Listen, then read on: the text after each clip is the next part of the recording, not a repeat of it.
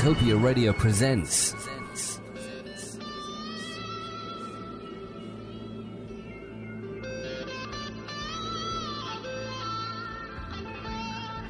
Space. The final job before I quit. These are the voyages of the UK Space Agency Engineering Pod number 46. My 5-year mission? To explore the 10 square metres I'm trapped inside, seek out Pluto, and boldly go and switch the lights off. If they're still on.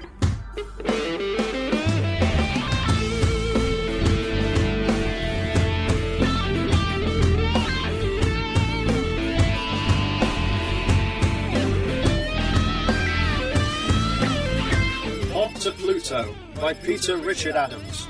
Episode 5, Tuesday.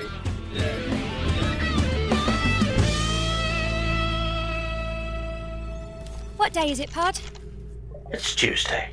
Oh, come on, really? Yes, absolutely. But it's always Tuesday. I can assure you it isn't. Quite a lot of the time it's Wednesday or Thursday or Friday or... Okay. Well, in space it feels like it's always Tuesday then. What does a Tuesday feel like? Is it sandpaper? No. Cat hair? No. Desiccated coconut? No.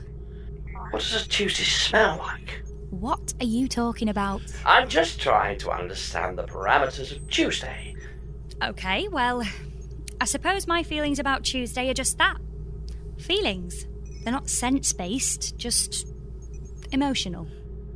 Okay, then explain your emotional response to Tuesday. Well, it's like this. Tuesday always feels like the most awful of days. And that's because Tuesday always is the most awful of all the days. And because today is an actual Tuesday, not just a pretend Tuesday, by default, this is about as awful as it gets. I don't get it. It's just another 7th of your week structure. You might as well not like 4:30. Well, there is some reasoning behind it, Pod. Oh, go on. It's like this. Wednesday is okay, because Wednesday is always the middle of the week. Halfway through a Wednesday, you know you're on the downward slope to the weekend. Thursday's okay, because there's just one more day to go till the weekend. And Fridays are brilliant, because they're essentially when the weekend starts. And Saturdays are even better, because that is the thick of it. Sundays could be bad. In fact, they should be bad. But they're not, because at least they're still the weekend. Monday might be horrible, but at least there's a feeling of hope in them, because there's a whole new week ahead of you. A whole new, beautiful canvas for life to paint upon. But Tuesday, bloody Tuesday, that's the day when you realise that your hope was misplaced and that someone has left a dirty protest on the canvas, because this is it. This is life. This is Tuesday. And the damned inevitable truth is that this, right here, in all its wretched, banal glory, is actually as good as it will ever get. I sense that you may have very deep-seated feelings about this. I do. Then why not lie back and tell me about them? Go on, get it off your chest. Okay. Here, let me turn the lights down a little. That's nice. And play some relaxing music. Now breathe. That's right, breathe. In through the nose, 2, 3, 4. And out through the mouth, 2, 3, 4. Now, tell me, when did you first want to have sex with your mother? What? Your mother, Jemima. When did you first want to have sex with her? You know, sex. The bad thing. The hot dang it. The ticklish fandango. Mr. Sausage's wild and wet validity day. I know what sex is, Pod. But why are you bringing my mother into it? Okay, forget I said anything about your mother. Why not concentrate on Tuesdays instead? Think about Tuesdays. Think back to your childhood.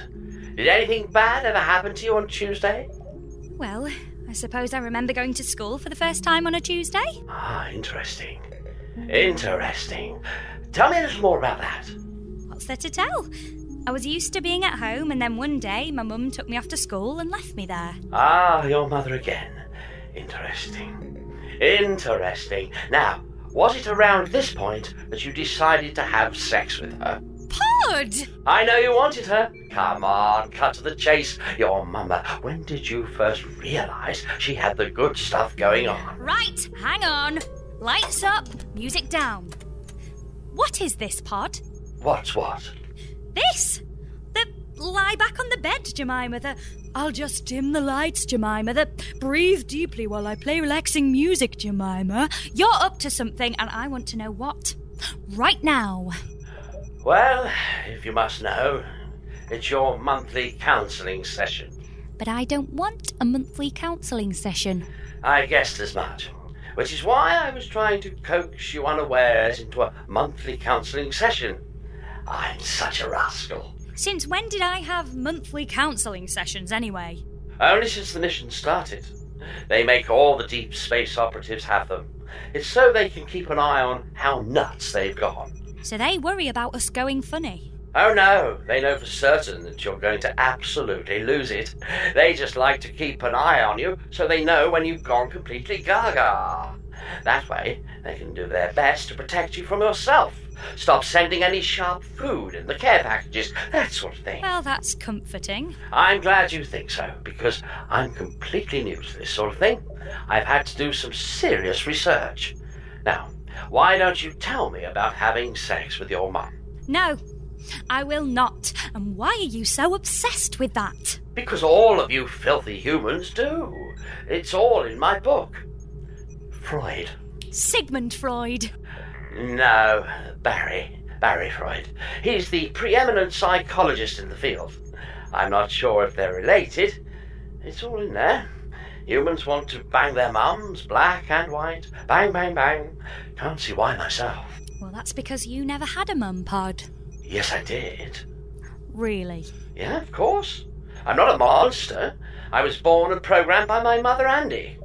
I send him a birthday card every year and the occasional little note to let him know how I'm getting on. Who is Andy, Pod? Andrew Howells. He's the one who knocked me up at UKSA Development. Your mother? Yes. Who flicked a switch and brought you into being? Yes. Lights down, music up. Now tell me, Pod, how long has your mum turned you on? Well, it was just the once, 22 years ago. Hey, no way. Lights up, music down. Don't reverse psychoanalyze me. That's not how this works. I do you, not the other way round. The lunatics aren't taking over this podsylum, not on my watch. Well, it doesn't matter anyway, Pod, because you've got it all back to front. Freud, Sigmund, that is, not Barry, had this theory that men wanted to have sex with their mums. Men, not women, which is what I am. I'm still not 100% sure on that. Plus, that's not what Barry says. Just take my word on this, Pod. I'm a woman, and therefore, I don't want to have sex with my mum. If Freud's right, then I'd be far too hung up on my dad to give my mum a second thought. Your dad, eh? Yes. Interesting. Lights down, music up. So tell me, how long have you wanted to have sex with your dad? Ooh, Pod, I don't. Lights up, music off. How come? Not a hottie? No. I can see why that would be a problem. Well, that wouldn't be the only one. How come? Well, if you must know, Pod. I must. I never knew my father. Interesting. Lights down, music up. And how did that make you feel? It didn't make me feel anything. I was too young to know or care, and I never have. What happened to him? I don't know. He just went. Got up and left. People do that. Do they? Why? I don't know. And I don't really want to go into this, Pod. Okay. But let me ask you this. In the absence of your father, would you say that your mother essentially became both your mum and de facto your dad? Well, yes, I suppose so. Meaning you would transfer any feelings you held against your father onto your mother. Maybe anger. Anger at the way your father left you. I suppose I was a bit troublesome as a teenager. I'm not surprised. Why? Well, it must have been a nightmare. Such conflict. Being angry at your mum and wanting to have sex with her all at the same time.